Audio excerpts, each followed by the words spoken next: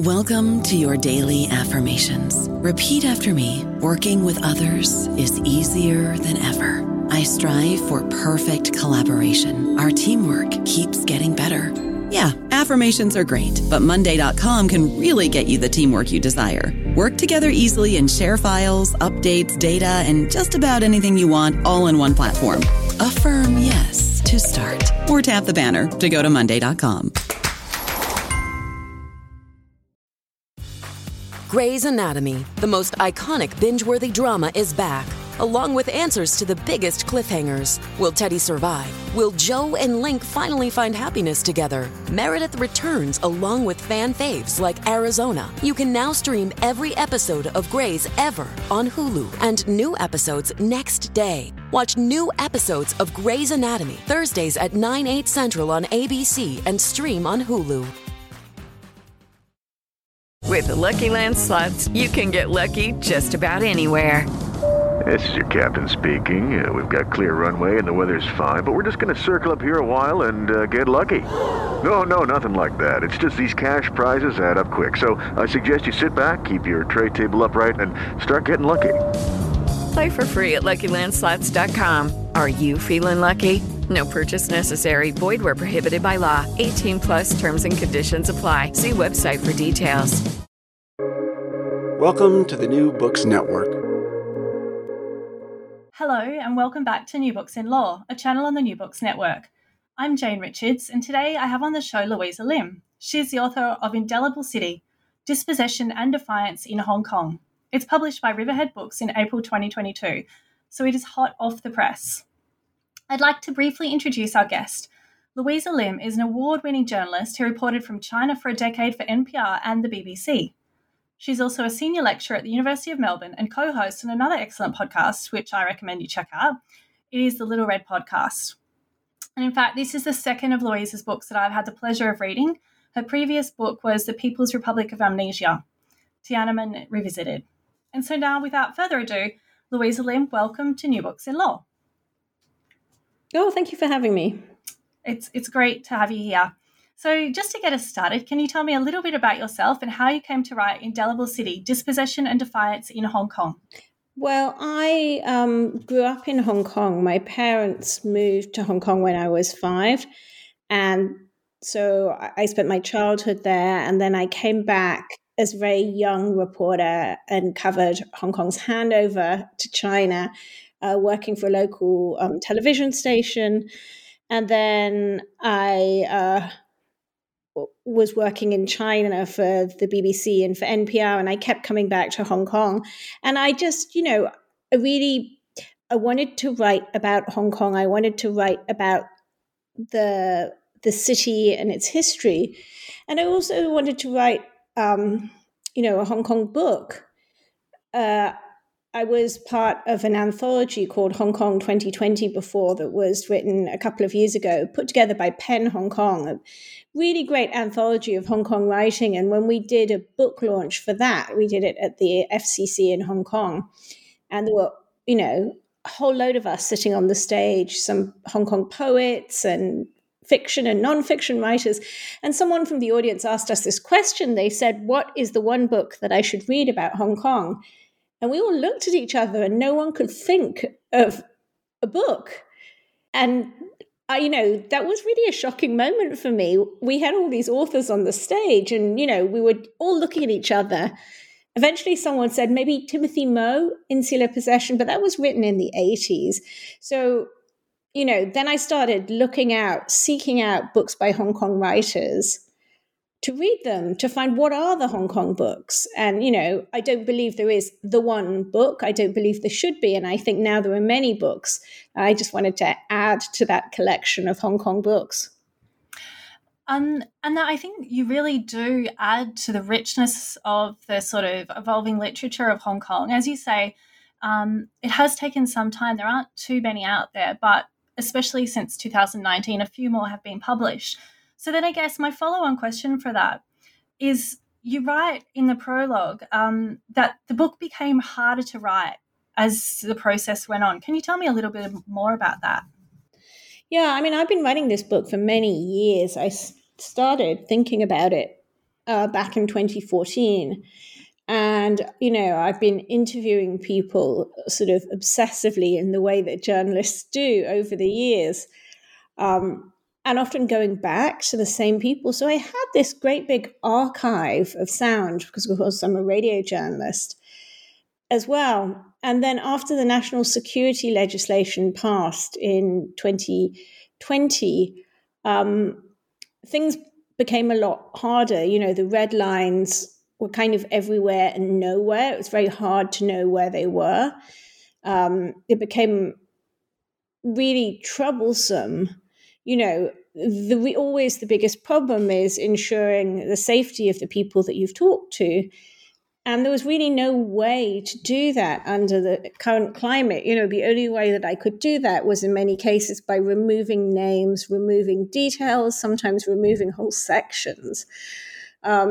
So that was really quite hard. And one of the reasons that I really didn't want to do that was because there were so few sort of Hong Kong people in Hong Kong's history.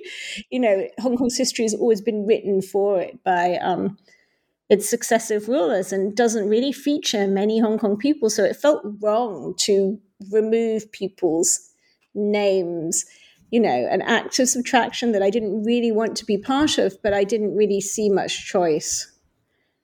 Now, that's really interesting. And I think a lot of the Hong Kong characters did come through in your book. And I do want to spend some time talking about some of those. But just before we dive into that, I just want to go back to at the opening of your book, you have, and I mean, for readers and listeners, I would say that something that really comes through in Louise's book is it's so evocative and you actually really do feel like you're in Hong Kong. So I just want to go back to in 2019, and you open the book with this really dramatic scene. So on the 1st of October, and you write, I was squatting on the roof of a Hong Kong skyscraper, sun blazing on my head, sweat dripping into my eyes, painting expletive-laden Chinese characters onto a protest banner 8 stories high and wondering if I'd just killed my career in journalism. The air was soupy with heat, and through the haze I could see a satisfying tetrascape of rooftops packed so tight they seemed to interlock. I'd come to the rooftop to interview a secret cooperative of guerrilla sign painters who specialised in producing mammoth pro-democracy banners to be slung from Hong Kong's highest peaks. But as I watched, my fingers itched to grab a paintbrush and join in. And I'm just wondering if I can take you back to that moment, because it does sound like something almost out of a sci-fi movie. But for listeners who weren't in Hong Kong at the time, it did actually feel a little bit like that at times. Can you tell me a bit more about that day and your transition from journalist to wanting to grab hold of the brush and sort of join in? It was actually the day before China's National Day, and I was there reporting on it. And because I'd been there for, quite a long time, I knew a lot of people, and I got this phone call in the morning saying, would you be interested in meeting these sign painters? And, of course I couldn't say no. I was fascinated. I really wanted to know who these people were. And, it was surprising they weren't who I thought they were. They were, I promised not to say anything about them, but they were not the type of people that I thought they were going to be at all. And when I went and when I was watching them, I just, it was almost, it was like this sort of battle of wills inside me, and it was a conflict that I'd felt really acutely ever since the protests had started. On the one side, a journalist, on the other side, a Hong Konger.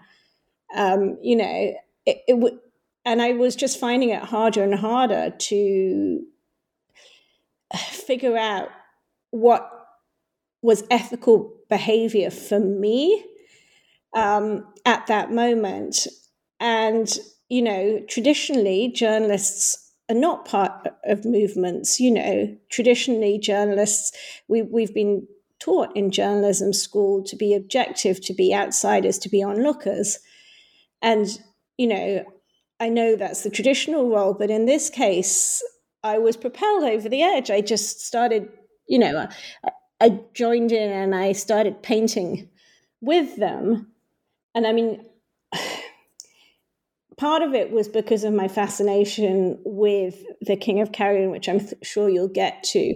But also part of it was, I think, my frustration with the constraints of journalism. And, you know, particularly when at that time in Hong Kong, reading Hong Kong's press and feeling that they were not representing the mood that on the streets. You know, at the time there were so many people out there, particularly I'm talking about in June.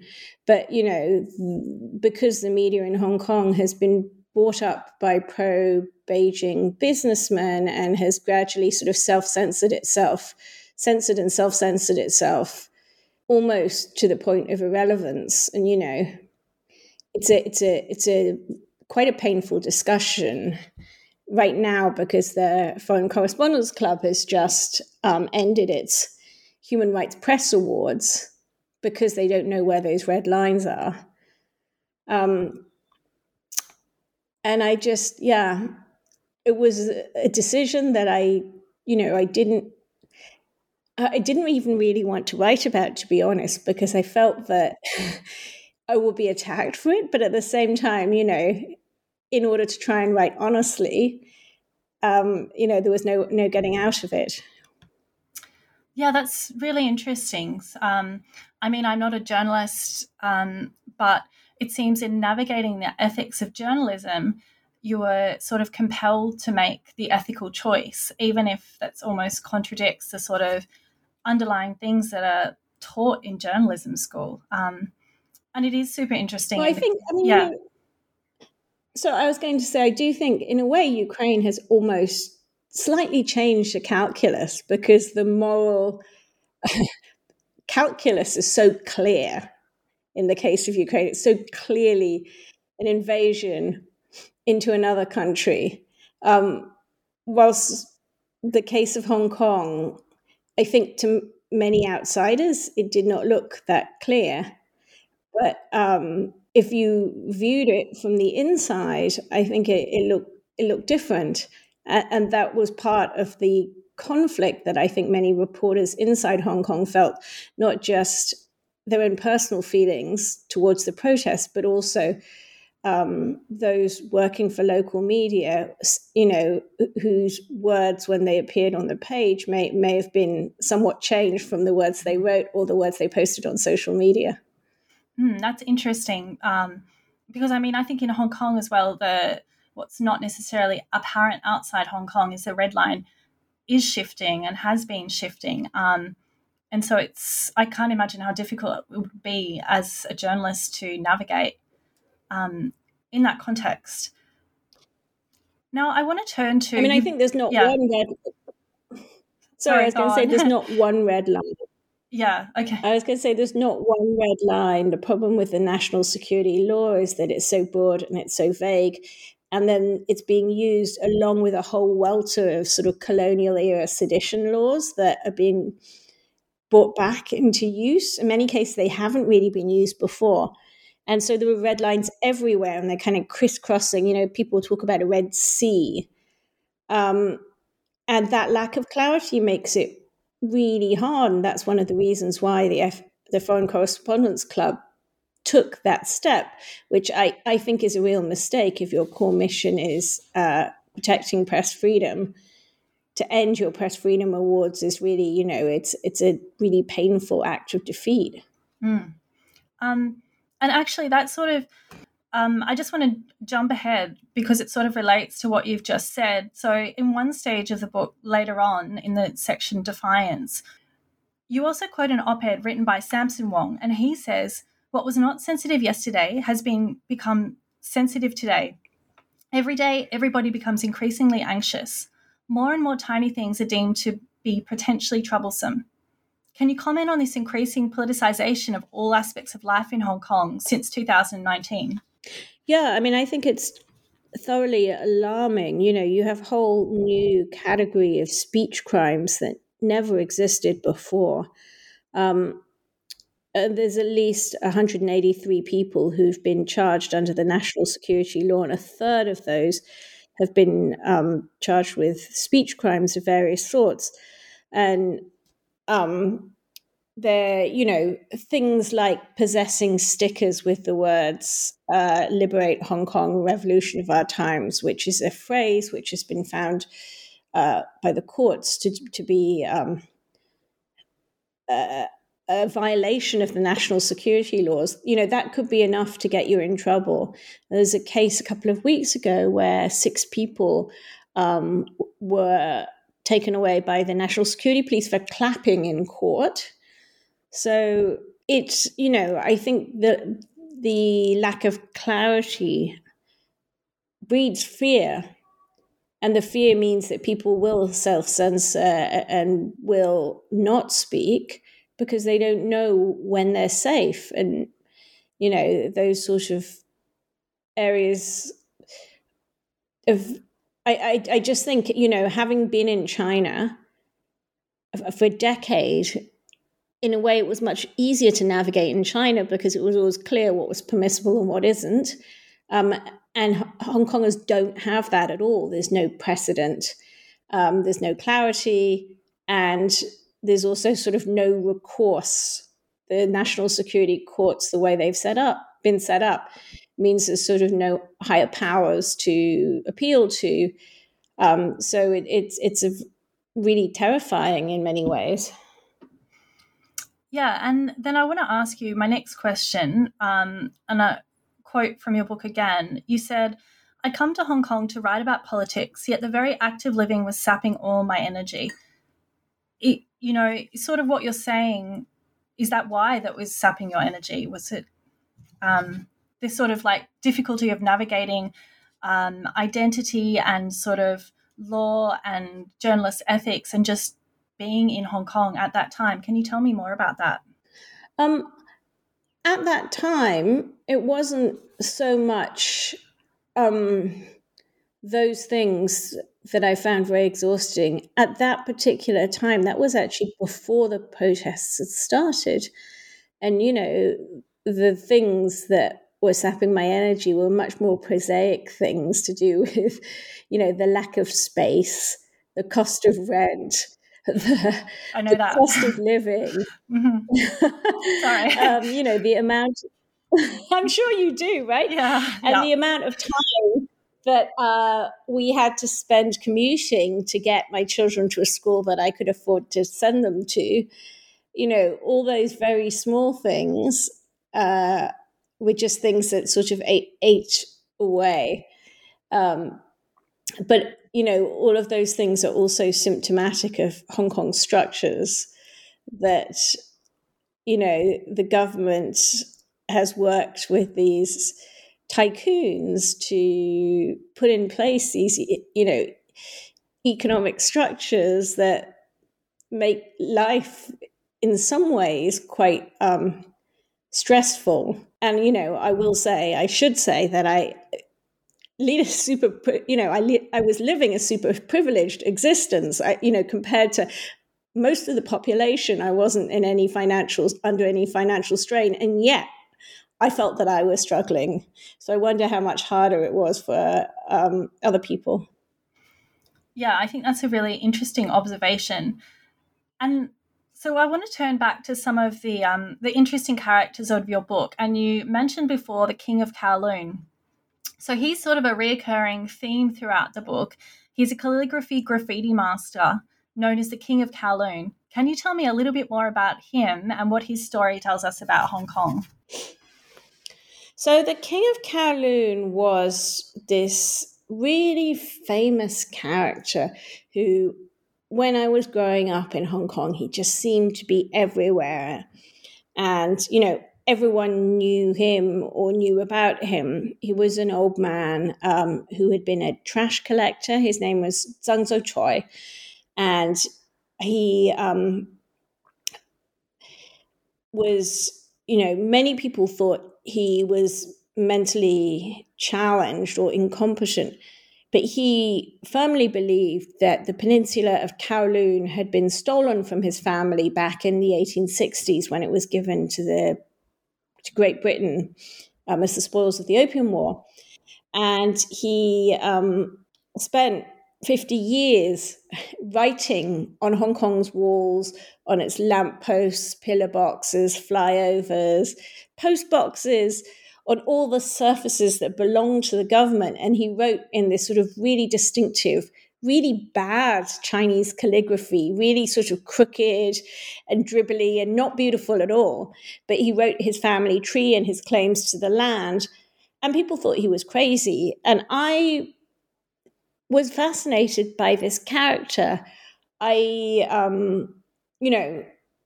His writing, his words really spoke to me. They reminded me of my childhood.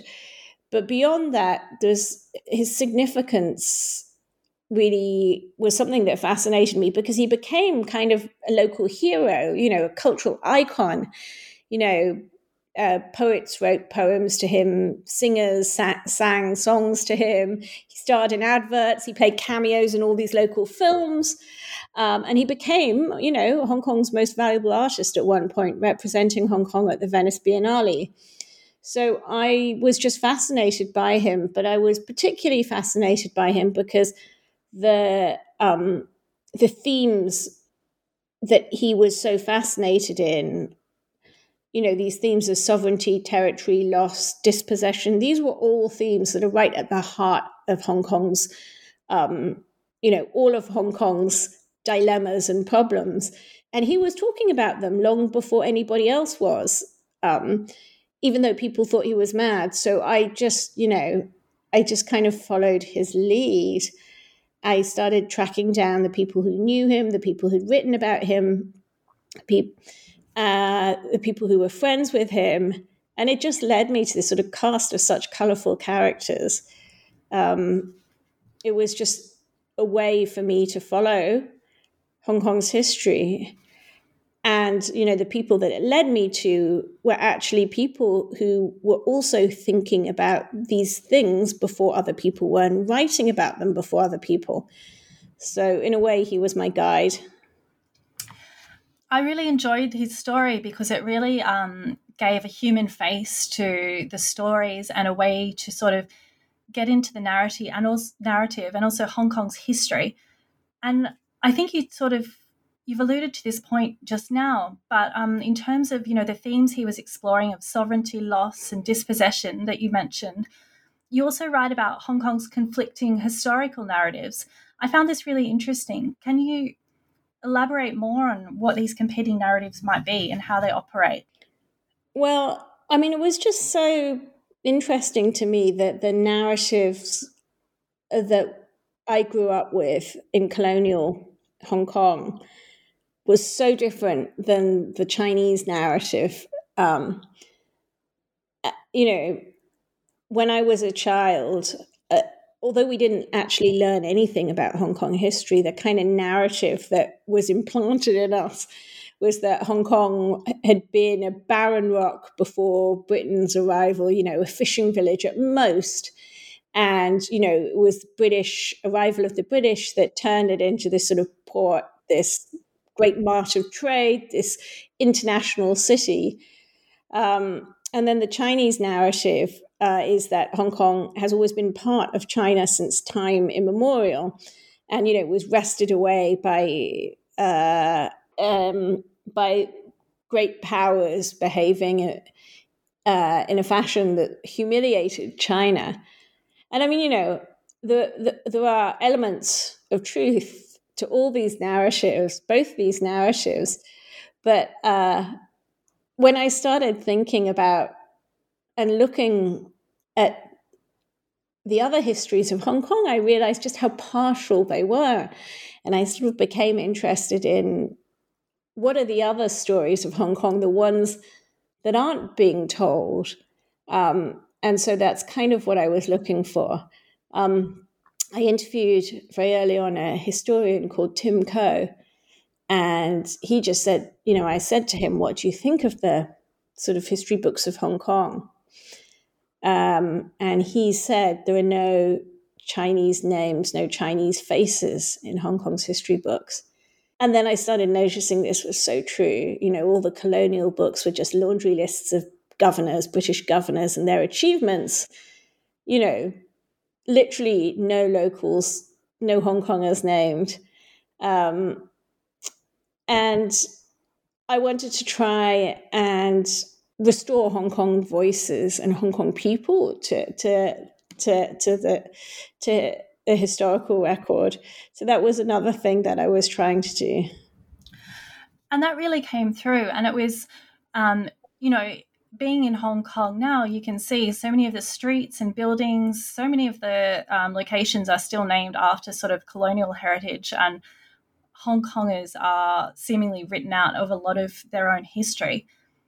One thing I did also find really interesting in your book is you wrote about, and you just touched on this, which is why I would like to ask you, you wrote about your experience growing up in colonial Hong Kong, and you have some great tales. For example, you talked all about your mother's trips taking you to the graveyards, which overlook Happy Valley Racecourse.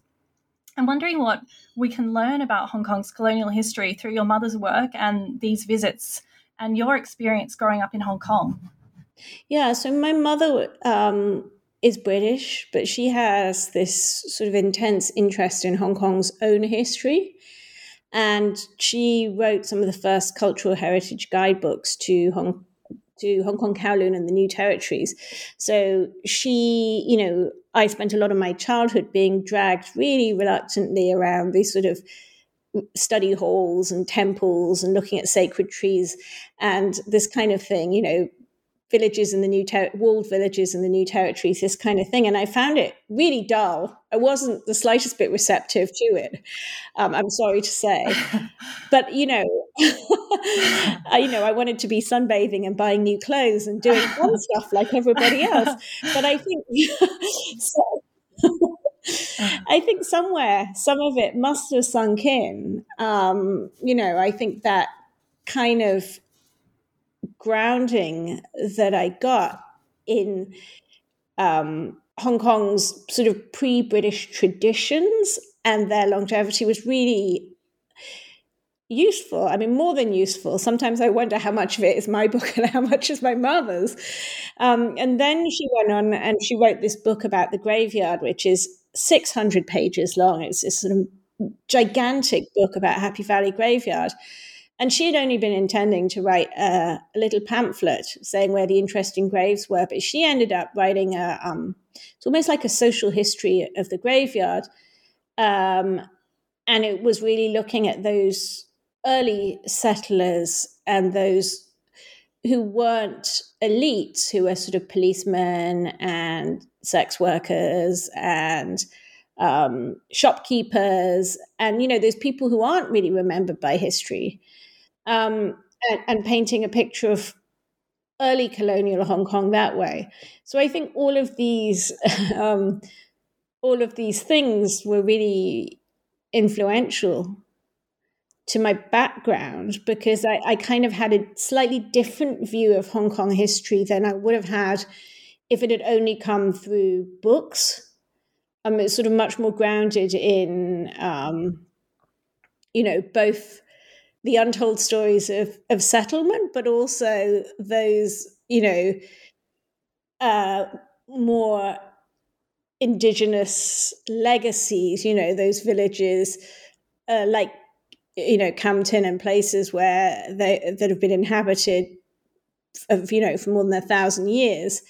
None of that was kind of new to me. When I started doing research, I realized, oh my God, I've been to all these places, every single one of them. And I didn't take in that much, but at the time, but they were all familiar to me.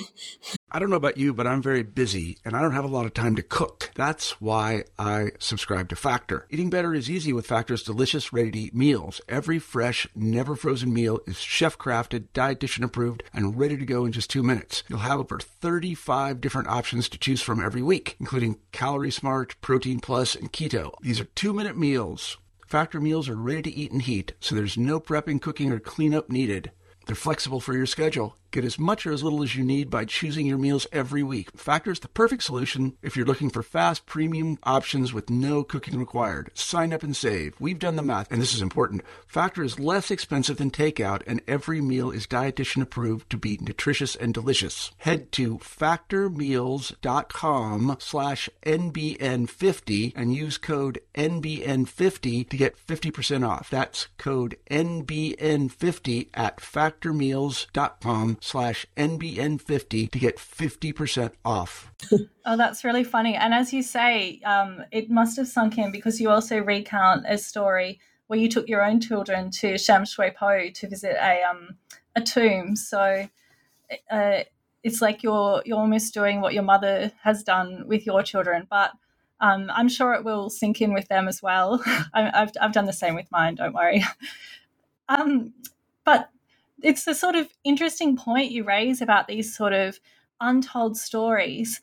And I want to sort of bring this back because in sort of the next part of the book, it's called Dispossession. And you describe then the voice of Hong Kongers as being the biggest omission in the story of how Hong Kong came to be handed back to China. Can you tell me about how Hong Kongers' voices were omitted in the handing back of Hong Kong to China? Yeah, so that whole process, Hong Kong was handed back after this agreement was negotiated in 1984 called the Joint Declaration. And that was negotiated between Britain and China. And Hong Kongers had no part. They weren't even part of the negotiations.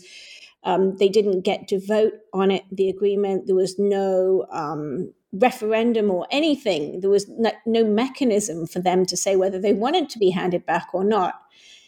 And I was always, fascinated by that story. How did that happen?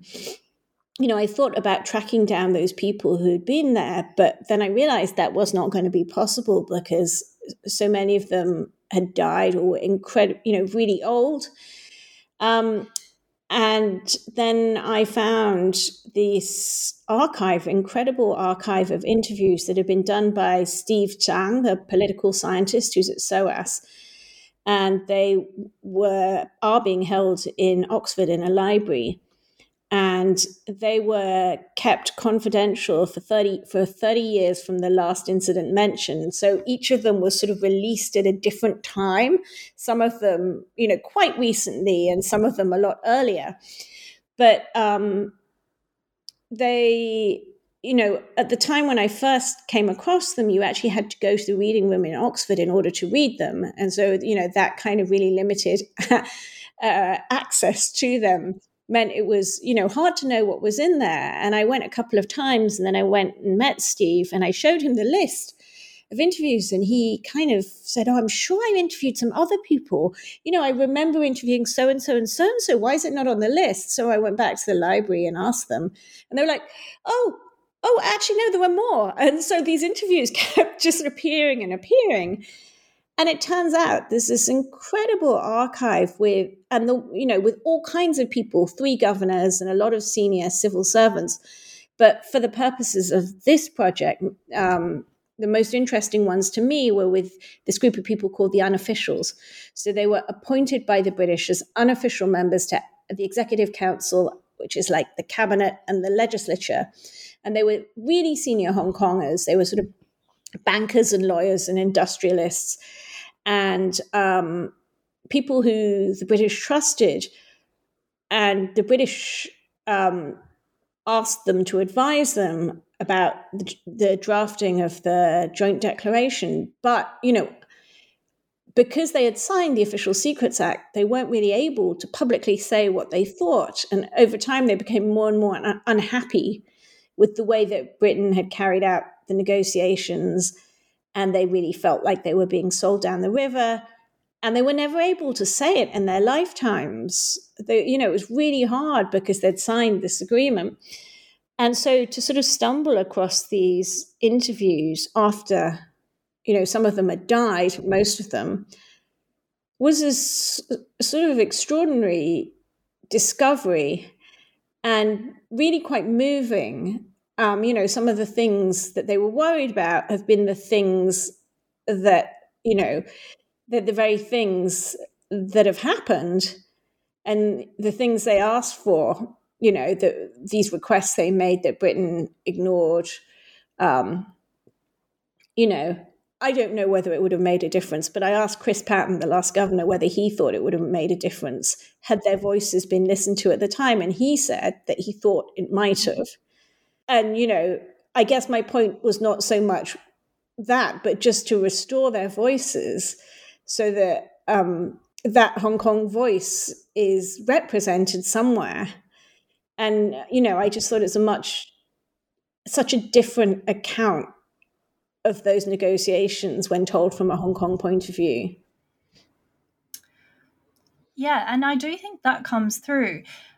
In the book, you write about sort of some of the processes and of the negotiation. For example, in 1979 in Beijing, Deng Xiaoping told then Governor of Hong Kong, Macquarie Maclehose, that Hong Kong was part of China and would be recovered, but Beijing would respect Hong Kong's special status and allow it to continue its capitalist system. And then there were also promises later on, as part of the one country, two systems model, that ultimately universal suffrage would be achieved, and that was put into the basic law. So can you sort of comment, like putting this all back together in the context of the handover and negotiation, how much of like Hong Kongers and their voice and their interests actually got represented in these documents, and then how far we've come from that legislation that was drafted? So those documents, do you mean the archive or do you mean the joint declaration? Actually, the joint declaration, but also the archive in terms of how relevant it is. Okay. So the joint declaration was drafted by Britain and China, and Hong Kongers really had no part in it, and they were really unhappy. The main advisors were really unhappy with it. They said, one of them said, I wasn't happy. No one was happy. But because of their status, they were kind of duty bound to sell it to the people of Hong Kong. That was, their function really, as the British saw it. I think for Britain, returning Hong Kong was an act of political expediency, and they just wanted to do it as sort of quickly and cleanly as they could. And for them, these concerns that the unofficials raised really threw a spanner in the works. The unofficials were saying, well, hold on a moment. At various points you promised that Hong Kongers have to accept it. What's the mechanism for acceptance? China says that it will do this, this, and this. What happens if China doesn't respect that? What are the mechanisms of compliance? Will anything happen to China if it doesn't? And, these were all questions that Britain did not want asked. There were also questions about British responsibility to BNO passport holders. So those are passport holders of British national overseas passports, which didn't actually afford Hong Kongers with residency in the UK. So, these were really weighty questions of Britain's moral responsibility that it didn't want to really address. And these were being raised by Hong Kong's advisors. How much impact did they have at this sort of distance? It's quite hard for me to say.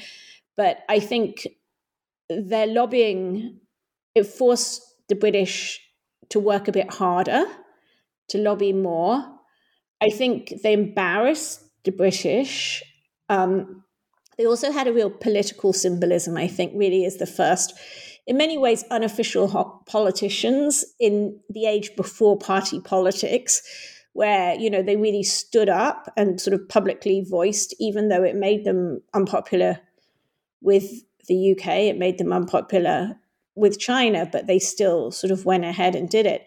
And, in many ways, there's almost a kind of Greek chorus status, because so many of the things that they warned about are things that have now transpired. You know, 3 of them went to Beijing and met with Deng Xiaoping, and the senior unofficial at the time, S.Y. Chung, laid out his concerns. And, you know, he said he had these major concerns, you know, that they trusted Deng, but what happened if China changed? What happened if China moved to a more, what he called a more leftward position and didn't follow the same policies? Or what happened if Beijing was not, if Hong Kong was not ruled by Hong Kongers, but ruled from Beijing?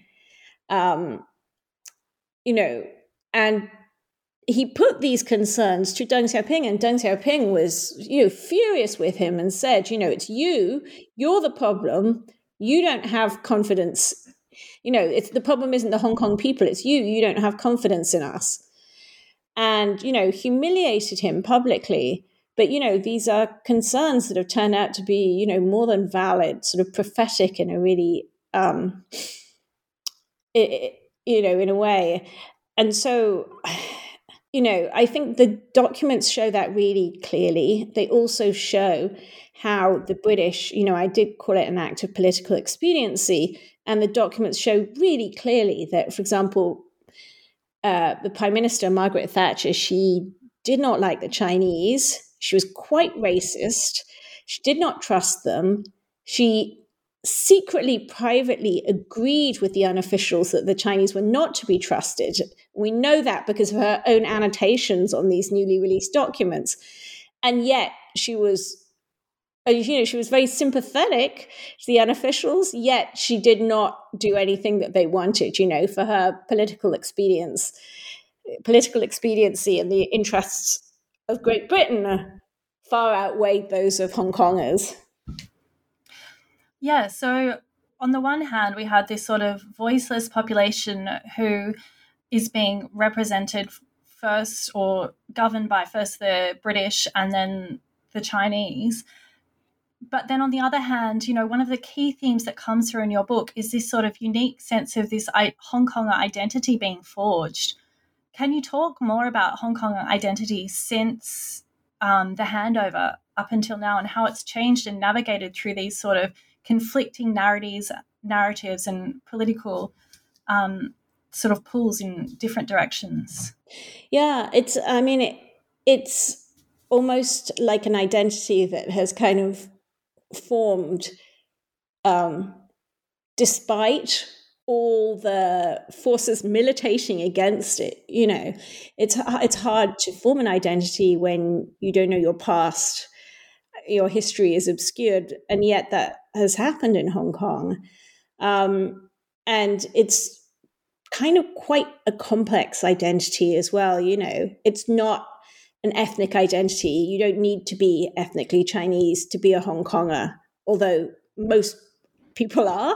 You don't need to be necessarily born in Hong Kong to be a Hong Konger. You know, some of the most well-known protest leaders like Nathan Law were born in mainland China. It's really an adherence to a set of values, you know, Hong Kong values, which are really about, you know, liberal democracy and cherishing and fighting for, I don't necessarily mean physically fighting, but, you know, fighting to support freedom, you know, those freedoms. And I think it's an identity that's also, you know, been forged. For many years, it was overlapping with Chinese identity. You could be a Hong Konger and a Chinese person at the same time. And many people did business in China. They sort of crossed the border a lot. They were had a foot in both worlds. But after the, you know, after the umbrella movement and subsequently the 2019 protest movement, I think Hong Konger identity came more and more to sort of be formed in opposition to mainland identity, because Hong Kong values really run counter to Communist Party values. And so, you know, when I say Chinese, I'm talking about not ethnic Chinese, but sort of Chinese mainland Communist Party values. And so it's also, you know, people also talk about it as an identity of practice. And in many ways, if Hong Kong is a city of protest, that identity, that Hong Kong identity is also has been forged through protest. Throughout the protests of 2019, it became stronger and stronger because, all the slogans were about Hong Kong, about this hometown. And it was really kind of front and center during the protests. Now, since national security legislation has been announced, there's been this huge outflow of people from Hong Kong. 150,000 people have left since the end of the year. And in a way, that's also it's a way in which identity is being put into practice, that people would rather leave Hong Kong than, be forced to live in a certain way, to not have the freedom to, think what they want, say what they want, learn what they want. So, sorry, that's a really long and complex answer. But actually, it sort of builds into one of the other themes in the book, which was that of erasure. You write about the erasure of history, memory, identity, as you just spoke about, and culture. Can you just tell me a little bit more about this theme in Hong Kong? Sorry, could you say that again? Oh, yes, sure. So this theme of identity actually feeds into another of the key themes of the book, which was that of erasure, of history, memory, identity, as you just mentioned, and also culture. So can you tell me about this theme of erasure in the Hong Kong context? So there's a very well-known cultural theorist called Akbar Abbas, and he wrote about Hong Kong. This was in 1997 as a culture of disappearance, a culture that only appears when it's on the point of disappearance. And so I think that has been a prism through which many people have viewed Hong Kong. And, in recent years, as things have, Hong Kong has always been a city that is in motion.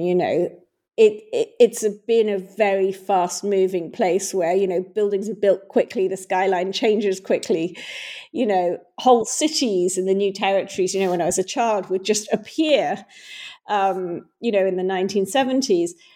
So it's always been a city of change. But I think, recently the changes that we have seen have felt much more permanent and final. And I mean, when you talk about erasure and disappearance, I'm thinking of the erasure and disappearance of things that have been at the very heart of Hong Kong identity, things like the June the 4th vigil, because of course, Hong Kong is the only place on Chinese soil where that has been allowed to be publicly remembered. And that's, become a kind of duty of, I think, that many Hong Kongers have felt, the duty to remember things that cannot be remembered over the border in China. Now that doesn't look like it's going to be possible anymore. The disappearance of the Pillar of Shame, that statue in Hong Kong University, that was also always sort of central to the way that students at the university remembered June the 4th. And that was just sort of carted off unceremoniously in the dead of night. And the characters that students would paint every year on the road up in the university, those were covered over. So that kind of really overt erasure of traditions. And I mean, we also saw it in the protests as well, just in the way in which slogans were covered up and painted over all the time. And, in ways which I think really drew attention to them. It didn't, the ways in which they were sort of sponged out really poorly or painted over with different colored paint, it often didn't hide them. It didn't make people forget them. In fact, it drew your eyes to these spots, and you would start to you could even figure out what was underneath. So there has been erasure, but and there's been a real effort to erase by the government. But I think Hong Kongers, they will still remember. I don't think that reformatting of memories is as simple in Hong Kong as, well, I mean, it's not a simple process anywhere, but I think it's much harder in a place like Hong Kong. Yeah, and that's sort of, despite everything else, that is somewhat a positive idea to sort of bring it together. So now, Louisa, I've taken up a lot of your time, but just before you go, what are you working on now? I'm actually working on a podcast about the King of Kowloon. Oh, cool. I'll have to listen. Well, it'll come out in June. I'm doing it for the ABC, Australian Broadcasting Corporation. And it's quite, I mean, it's some of the same characters as in the book are in it, but it's not the same. It's less about Hong Kong, more about the king. Well, that sounds really, really fascinating, and it's a really good way to get into Hong Kong and recognize that it's people and hear their voices. So I'll definitely be looking out for that. So that's brilliant. So just to sort of finish up today, I'm Jane Richards. I've been speaking with Louisa Lim. She's the author of Indelible City, Dispossession and Defiance in Hong Kong. Louisa, thank you for your time. Oh, thank you so much for having me. It's such a pleasure to talk to you.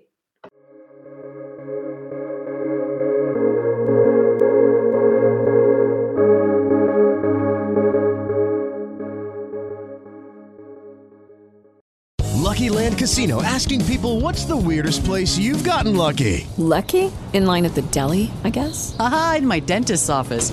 More than once, actually. Do I have to say? Yes, you do. In the car before my kids' PTA meeting. Really? Yes. Excuse me, what's the weirdest place you've gotten lucky? I never win and tell. Well, there you have it. You can get lucky anywhere, playing at LuckyLandSlots.com. Play for free right now. Are you feeling lucky? No purchase necessary. Void where prohibited by law. 18+. Terms and conditions apply. See website for details.